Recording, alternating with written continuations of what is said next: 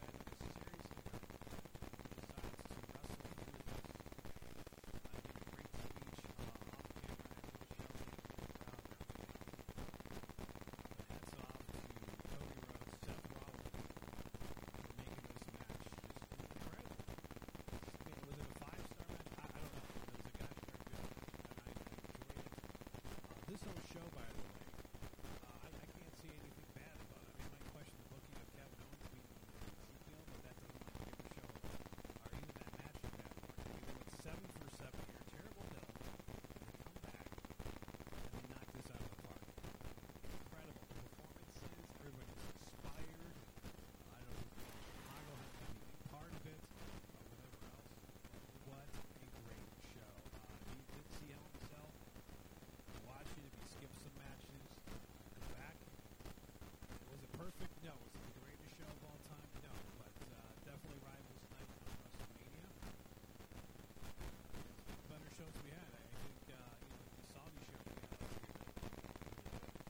This was just a really good show. And just hats off to everybody this particular event. You can check it out. Go see it or if you skip some matches. It's all worth watching. That's for sure. Absolutely. So I'll give this one, I'm going to give it a 10. But I'll give it a 9 out of 10. Definitely a good job on this event. Maybe it's higher because it exceeded expectations. I mean, Willie Cody and South, the those two were relatively good. Put us all the way around. The crowd in Chicago being very hot. Having a big market. So, and also night for Hell in a Cell.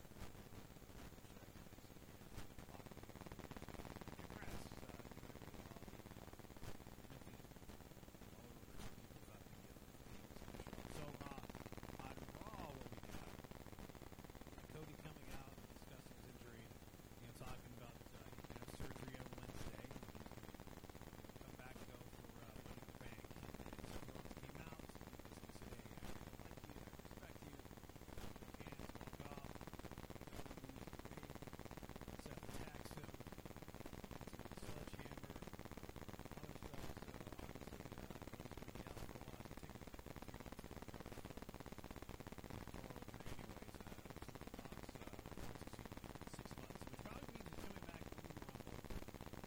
recover. So remember that when you're listening to this in June of 2022. 2023? Cody and Roman Reigns at WrestleMania. There you go. Remember. Also on the show, you had Becky Lynch wrestling for 24/7. I don't know. But it was a segment to continue her feud with Asuka. Dana Brooke was not the champion at the time because Cero Tozawa was chasing the ring. Dana rolled him up. Becky challenged Dana for the 24/7 championship in front of everybody else. Did not interfere. Asuka interfered. Always more of a distraction. Dana Brooke won. And she retains the 24/7 title. There you go, Dana Brooke. You beat Becky Lynch. On Raw, who saw that coming? Raw got weird. You had Judgment Day promising a new member. Introduced Finn Balor. Finn Balor comes to the ring and explains that, after the match, I talked to Rhea Ripley. I talked to Damian Priest. You want to be part of Judgment Day?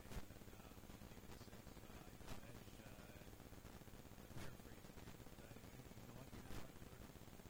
It's just going to be us. You let us down, kind of thing. Sunday. I mean, nobody, who saw this coming? I mean, people started saying, yeah, Finn Balor's going to join. How cool is that going to be? Finn Balor. And then they kick Edge out. They kicked Edge out of Judgment Day. They beat him up. Damian Priest. Finn Balor, new lives. Put him through the table. And him, Priest, Balor, and Rhea Ripley basically sitting atop the bench. And I guess this was done because they need a babyface on Raw. I mean, that's the reports. Personally,